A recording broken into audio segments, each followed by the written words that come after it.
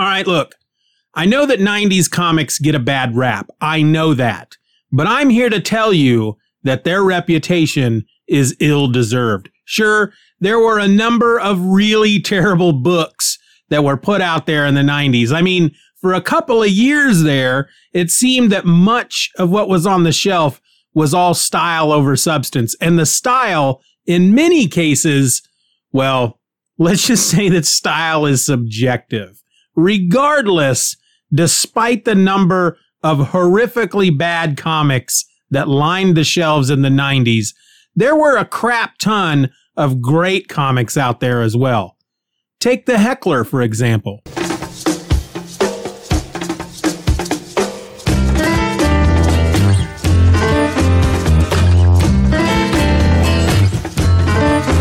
Tell me why I love you like a...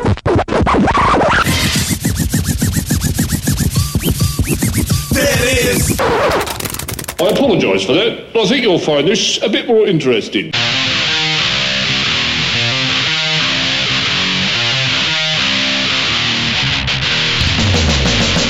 Hello and welcome to an all-new episode of Just Another Fanboy, the best thing to happen to podcasting since a couple of guys in Pennsylvania decided to get together and talk about comics. I'm your host, my name is Steven, and this is the first of the last 5 episodes of Season 6. And I just want to get you all prepared for June, because there ain't gonna be no Just Another Fanboy in June, folks.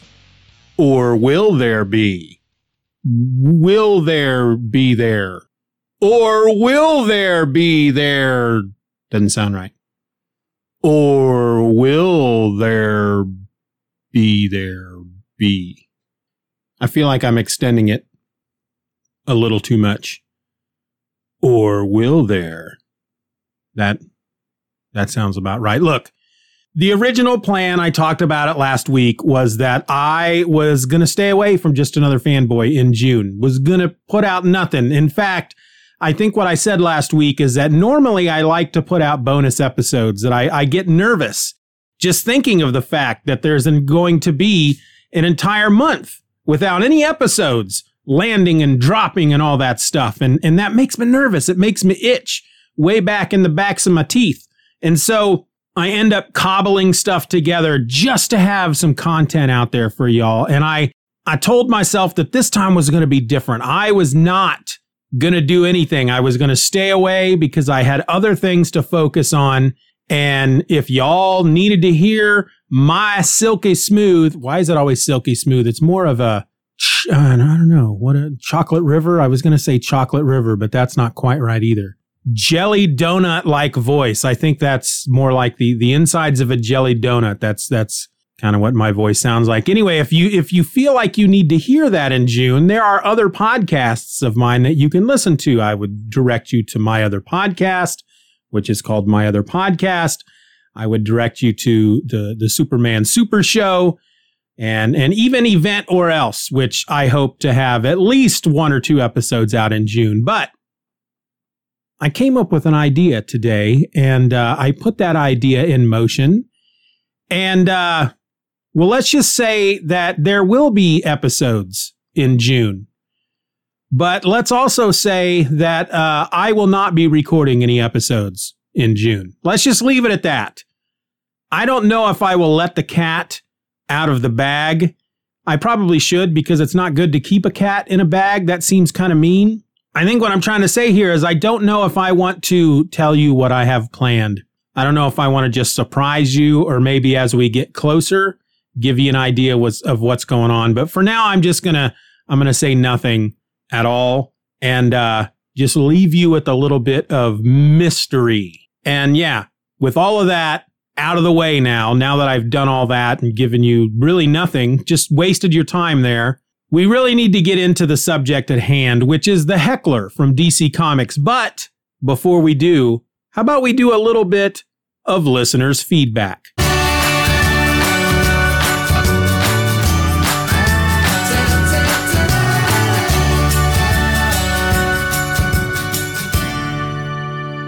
So if you remember, last week I unveiled the new Just Another Fanboy Voice Line, which I shortened. It's actually called the Just Another Voice Line. And you can use it to text or call.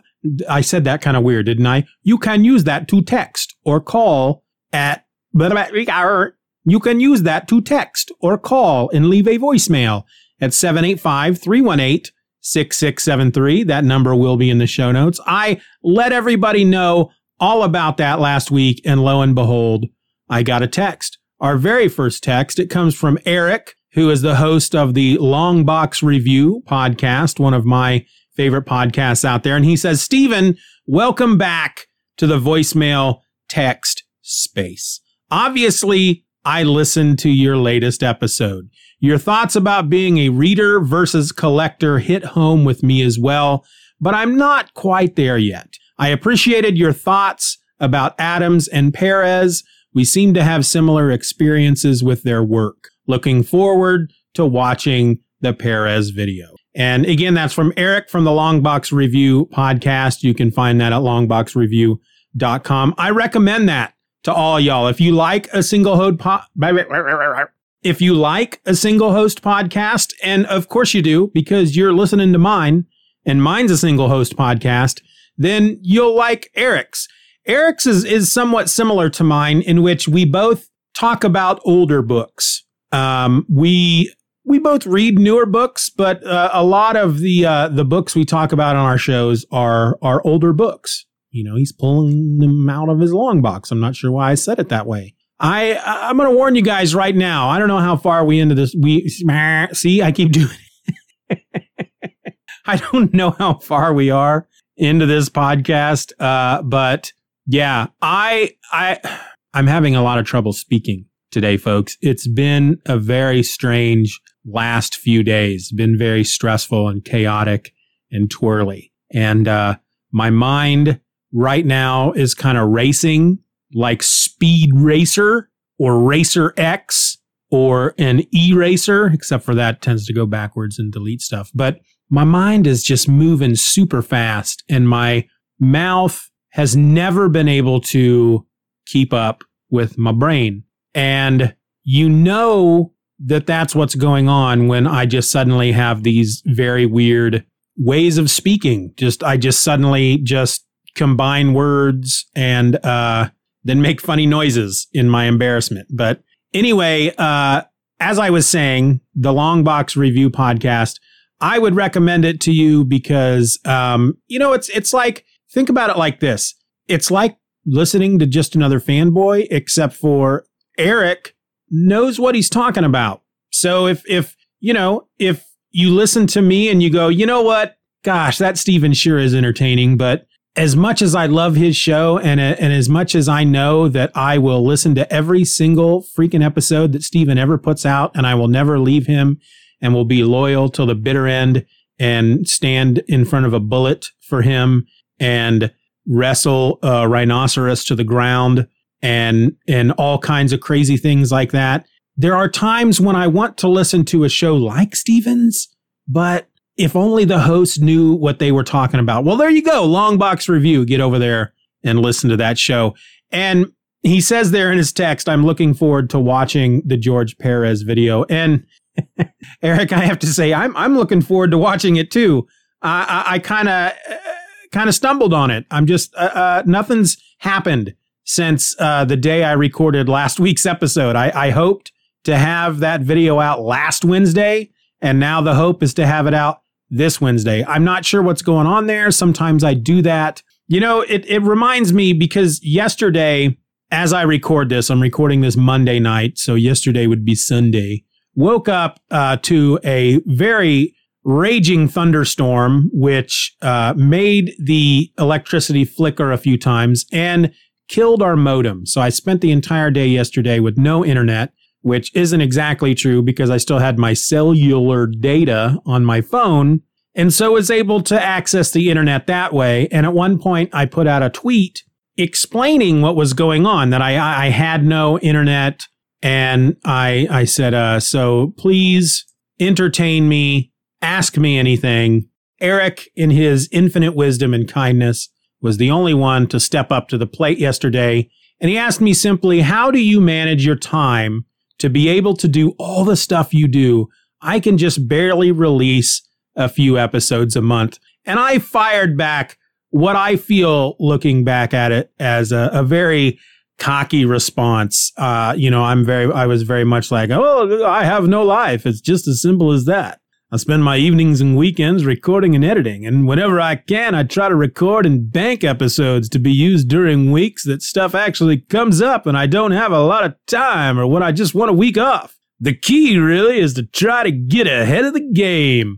And I'm not going to read everything, but I just look back at that and I thought, wow, look at you acting like you know what you're talking about, like you have it all figured out. Because here's the thing, Eric, if you're listening, I don't have it all figured out. Yeah, that's the idea, but I don't always accomplish it. And then various things in my podcasting world, I guess you could say, various things suffer, which is why I haven't put out an episode of Event or Else in a month or so, and which is why my George Perez tribute video that I started last week is not done yet. But I hope to have that done soon. Will it be done soon? Well, hope springs eternal. All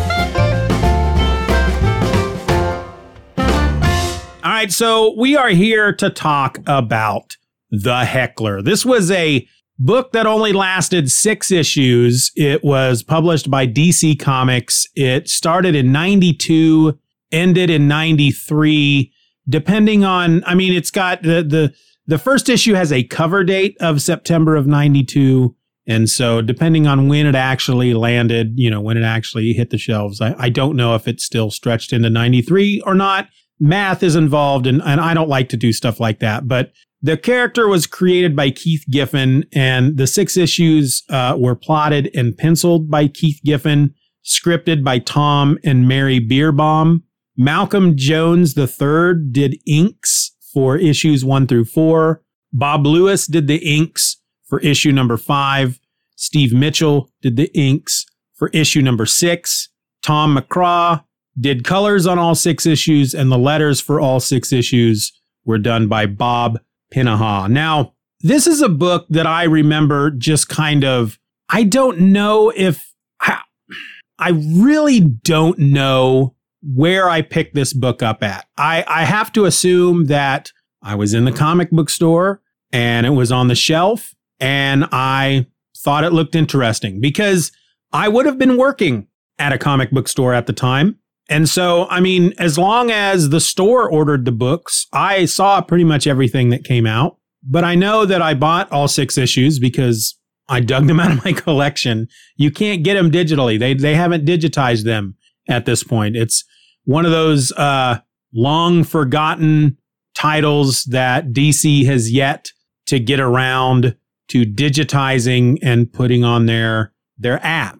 There are a couple of those like that. The Ray is another one from, I think that's also from the 90s. It was Joe Quesada art, and I feel like it was one of the first books that Joe Quesada was on. And I want to say it was a 4-issue mini. I've got it up there in the attic as well. I've been meaning to go dig it out because there are certain books like that, and The Heckler, and Comet Man. If you remember Comet Man from Marvel Comics back in the late 80s, I think that was also a 6-issue series that had covers by Bill Sienkiewicz that I really remember enjoying, but they apparently didn't make too big of a mark back then because neither of the big two have digitized any of those series. So went up and dug out The Heckler and gave it another read through, and it's a humor book. And I remember it fondly, and reading through it again, it still held up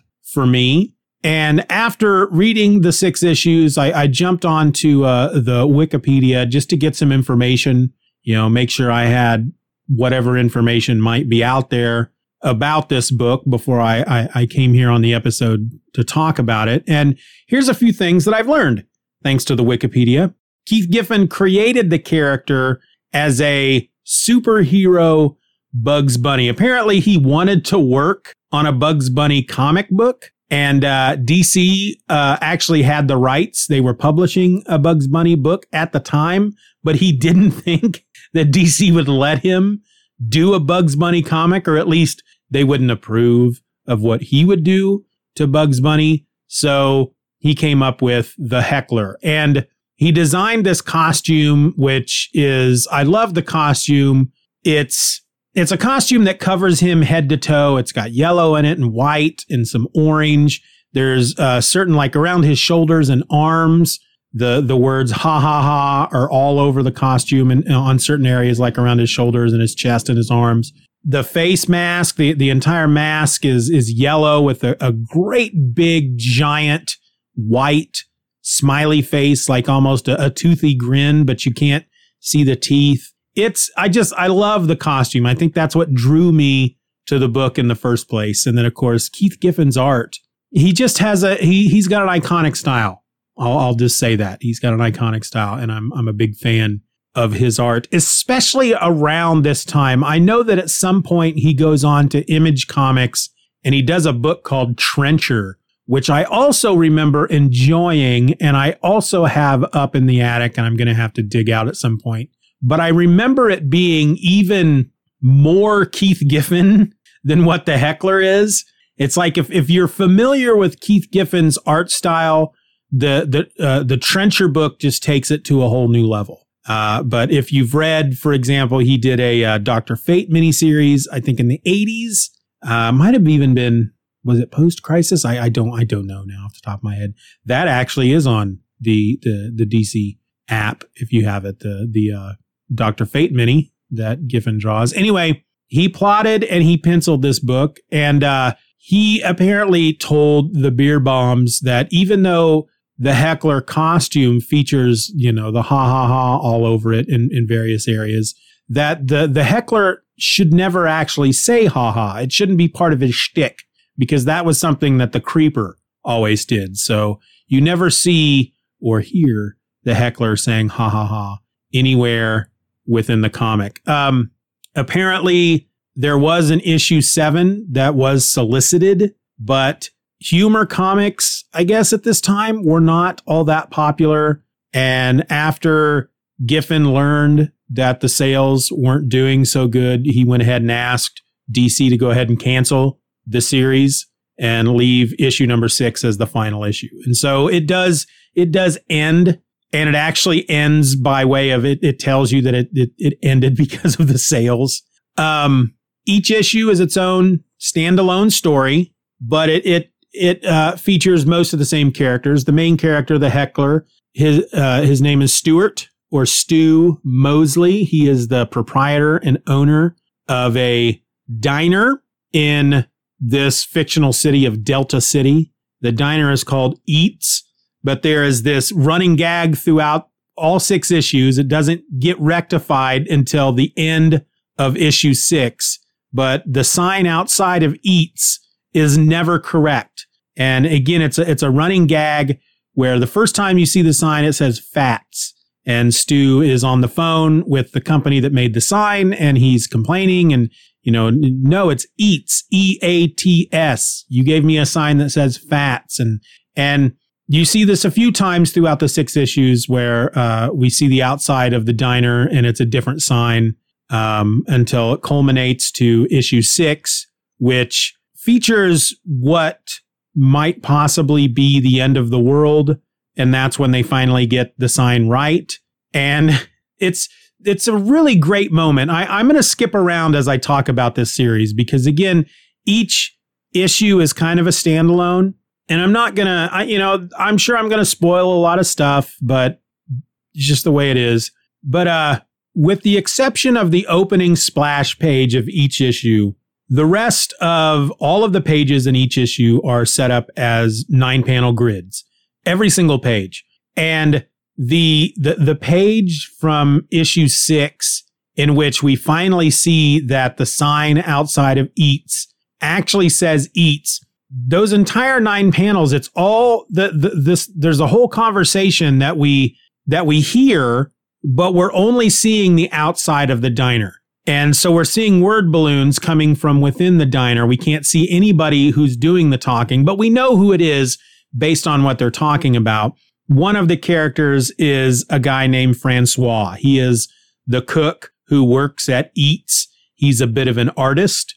He creates meals that are, I don't know how to explain them. He basically crafts sculptures and whatnot out of his meals. They're pretty funny, but he's talking to the guy that works at the store, the place that made the signs, and he's telling him, he's thanking him that they finally got the sign right. And then the guy from the sign shop is like, okay, well, now you owe me for 31 signs. And Francois is like, what do you know? We ordered one sign. We've paid you for one sign. And the guy says, yeah, but we made 31 signs. So, we made Fats, and Teats was one of them. It was a whole list of all these different misspellings of the word eats. And the sign shop guy wanted Francois to pay for all of them, even though they were the ones that made a mistake each and every time. It's a great page. It's a great page because really, in essence, there's nothing going on. There's nothing to see on that page. It's all from the outside of the diner. But the conversation is so funny because while this is going on, while they're arguing about this, somebody else unseen barges into the restaurant and informs Francois that they're being evicted and that the whole town is being evacuated and they are being evicted and they're taking all their stuff. And it's really funny. It's some funny stuff. But let me kind of go through some of the characters in this book. There's Ledge. Well, actually, let me talk about Stu real quick. Stuart Mosley. So he's the heckler, and he's kind of an awkward dude. When I read his dialogue, he stutters slightly. He's got kind of a slight stutter, not really pronounced, but he tends to pause. And if you've ever seen Newhart or the Bob Newhart Show, or have ever seen any Bob Newhart stand up, that's the way he talks. That's how I read Stu, the way he talks. And that's kind of his personality. He's just this kind of awkward kind of guy. He's a bit anal because there's kind of another plot point where there's a like a coffee shop, maybe or a newsstand where Stu shows up at the newsstand at 6 a.m. on the dot every single morning. They can set their watches by it. And in fact, in the first issue, somebody is at the newsstand and they say that it's 6:10. And the woman who runs the newsstand, she's like, no, Stu hasn't arrived yet. It's not 6:10. Your watch is wrong. And turns out, yeah, the guy's watch is wrong. And so when he puts on the heckler costume, he just turns into, he's basically Bugs Bunny. Think of like the way Bugs Bunny was in many of the older, like the original, the first couple of years of Bugs Bunny, just the way he would smart mouth people and irritate people. And, when he would go up against like an Elmer Fudd or just a bad guy in general, Bugs Bunny didn't so much take them out using any kind of physical prowess. It was all mental irritation and humor that he would drive them basically to the point of rage, and he would triumph that way. And that's kind of what the heckler does. He doesn't seem to employ any kind of superpowers, except for the fact that he must be invulnerable to a certain extent because he never seems to get hurt. It's got kind of that cartoon type violence in this book. I remember reading it, originally, I had no idea that Keith Giffen had created this character as a superhero Bugs Bunny. Knowing that now and then looking back at it now, that's totally what it is. You can't help but think of the Looney Tunes when you're reading this book, knowing that is what Keith Giffen was going for. And in fact, one of the issues is, think about these, every once in a while you'd get the kind of Looney Tunes episode in which somebody is trying to take out Bugs Bunny, right? Be it Elmer Fudd or Yosemite Sam or some other character. And Bugs Bunny is just trying to go like from his home to the grocery store, basically, right? Or he's going somewhere. He's got a map. He's trying to get from one place to the other. His entire focus throughout the entire short is getting from the one place to the other. He's not paying attention to anything that's going on around him.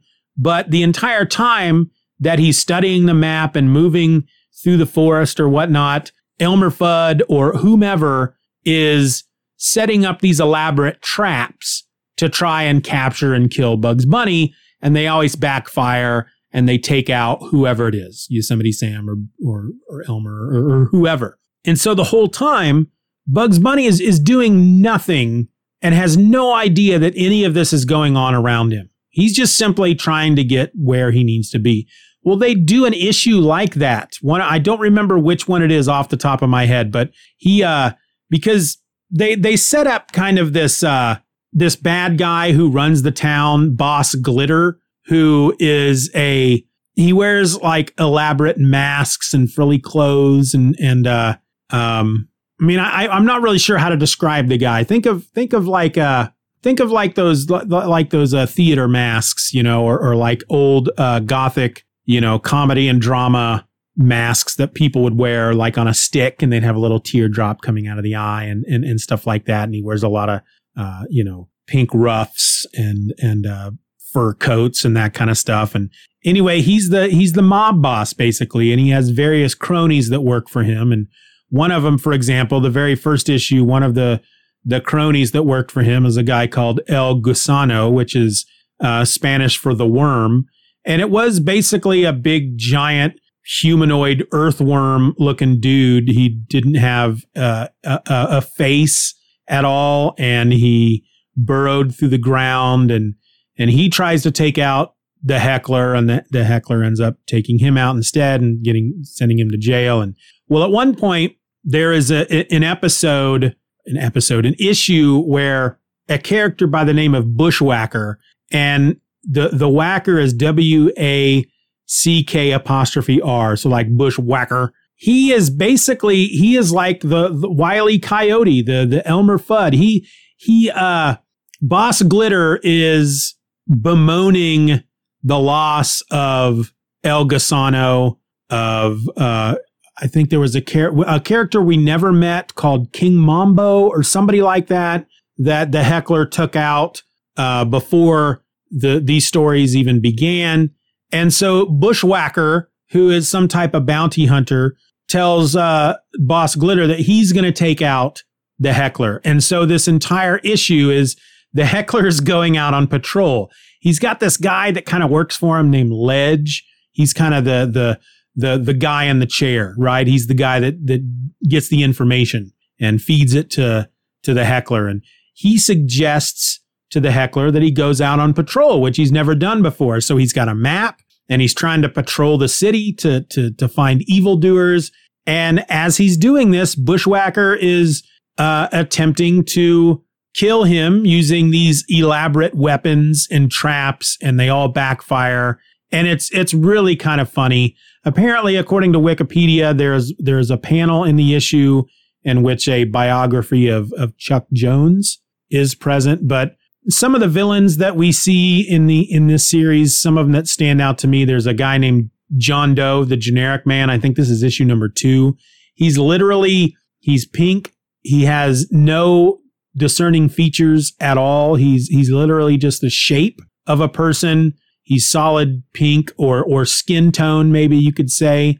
And instead of a face, there are words to describe. If he's sad, his face says sad. If he's surprised, his face says surprised. If he's, if he's wearing a jacket, it'll be just a solid white outline and it'll say jacket. He's a generic thug. And he has this power that whenever he touches something, it turns into something that's generic as well. And so that's a bad guy that he has to go up against. The Cosmic Clown, which was some type of robot from outer space, some kind of like assassin robot that is designed to look like a clown for some reason. A strange theatrical scarecrow dude that takes over a theater that likes to sing and dance. There are the 4 mopeds of the apocalypse, who are like basically the sidekicks of the 4 horsemen. And they're called Famine Lass, Plague Boy, Kid Pestilence, and then Death is that moped of the apocalypse. His name is just Skippy. And they appear in issue 5, and they actually bring forth some kind of strange, blobular, weird floating god from this nether world. And that leads into issue number 6, which leads into the whole possible end of the world. There's a character by the name of the Minx who is kind of like the Punisher, I guess, but she's more of a bounty hunter. But she tends to go after guys that are criminals, but she had dated them at one point. And so she keeps these dossiers on them, which include why, what they did on the date, why their dates were terrible. It's a wonderfully funny book. And if you have a chance to track it down in the back issue bins, if you enjoy Keith Giffen's humor, again, he plotted it, but he didn't script it. So I'm assuming most of the jokes, most of the, the back and forth between characters, the really funny conversations, are all written by the Beer Bombs. That I don't know how involved Giffen was in regard to a lot of that. I don't know. It just said that the books were plotted and penciled by him. So I don't know how intricate the plots were. I don't know, but it is very funny. And again, if you can find them in the back issue bins, I can't imagine they would be too expensive. I'll tell you what, let me go to mycomicshop.com. This isn't the be all end all of, how much books cost, but when I was selling a few books online, this is one of the places I would go to get an idea of maybe where I should start when it came to pricing books. And again, despite what this website may have them priced as, your local comic shop, if they've got them, may have them priced completely differently. But it looks like they're averaging about $2 a copy here. So yeah, 6 issues. They're beautiful looking. They're very funny. Again, you have to be into both Keith Giffen art and Keith Giffen humor to enjoy these books. But if those are two things you like and you've never read The Heckler, then I suggest adding that to the list of books that you look for when you're out there rummaging through back issue bins. 6 issues, 92 through 93 DC Comics. Very, very funny stuff. And there you go. That's another episode coming to a close. So with that in mind, tell all your friends about us. Get out there. Just tell them, hey, have you heard of Just Another Fanboy? It's pretty awesome. You should listen. Share the episode out there on the Twitters. Go out there on the Facebooks, the MySpaces, the Squarespace, the whatever. I don't know. That's a stupid joke. I'm aware. I won't make that joke again. But if you're out there on the social media and you see, for example, that I have tweeted about this episode, retweet it, share it with people. Maybe do a quote tweet and tell people why they should listen to the episode. Tell folks on Facebook, just get out there in all those places. You can rate and review the show and all them regular apps where you can rate and review the show. That's always a big help. You can also subscribe to the Steven Says Stuff newsletter so that you can get the episodes just emailed directly to your inbox. And of course, support me over there on the Patreon. $1 a month. As often as possible, you're going to get at these episodes before anybody else. You'll always get my other podcast a week before everybody else. And as often as I can do it, you'll get all my other episodes earlier than everybody else. So far, I've only been getting the night before on a lot of these, but one of the things I hope to try to do during that month that I take off there in June is to get myself ahead a little bit. I would like to be able to put Just Another Fanboy on the same schedule as my other podcast so that the folks on the Patreon get it a week before everybody else to make that, to make the support that you guys and girls provide to me, worth it. Not that, supporting me isn't worth it. I don't know what I'm trying to say, folks. Anyway, the links to all that stuff will be right there on the show notes. So make sure you join me back here on Thursday for another JAF Classics episode. This is going to be episode number 20. in which the debut of 30 Seconds of Nonsense appears in. The first time ever doing a segment called 30 Seconds of Nonsense was in that episode from back in January of 2007. And you also get to hear me cry in that episode. It's not real crying. It's fake crying, but you get to hear my acting chops, a bit of drama, folks. And as you listen, it may bring a tear to your eye as well. Again, that's going to be on Thursday, folks. Until then, my name is Steven, and I'm just another fanboy. Be nice to each other.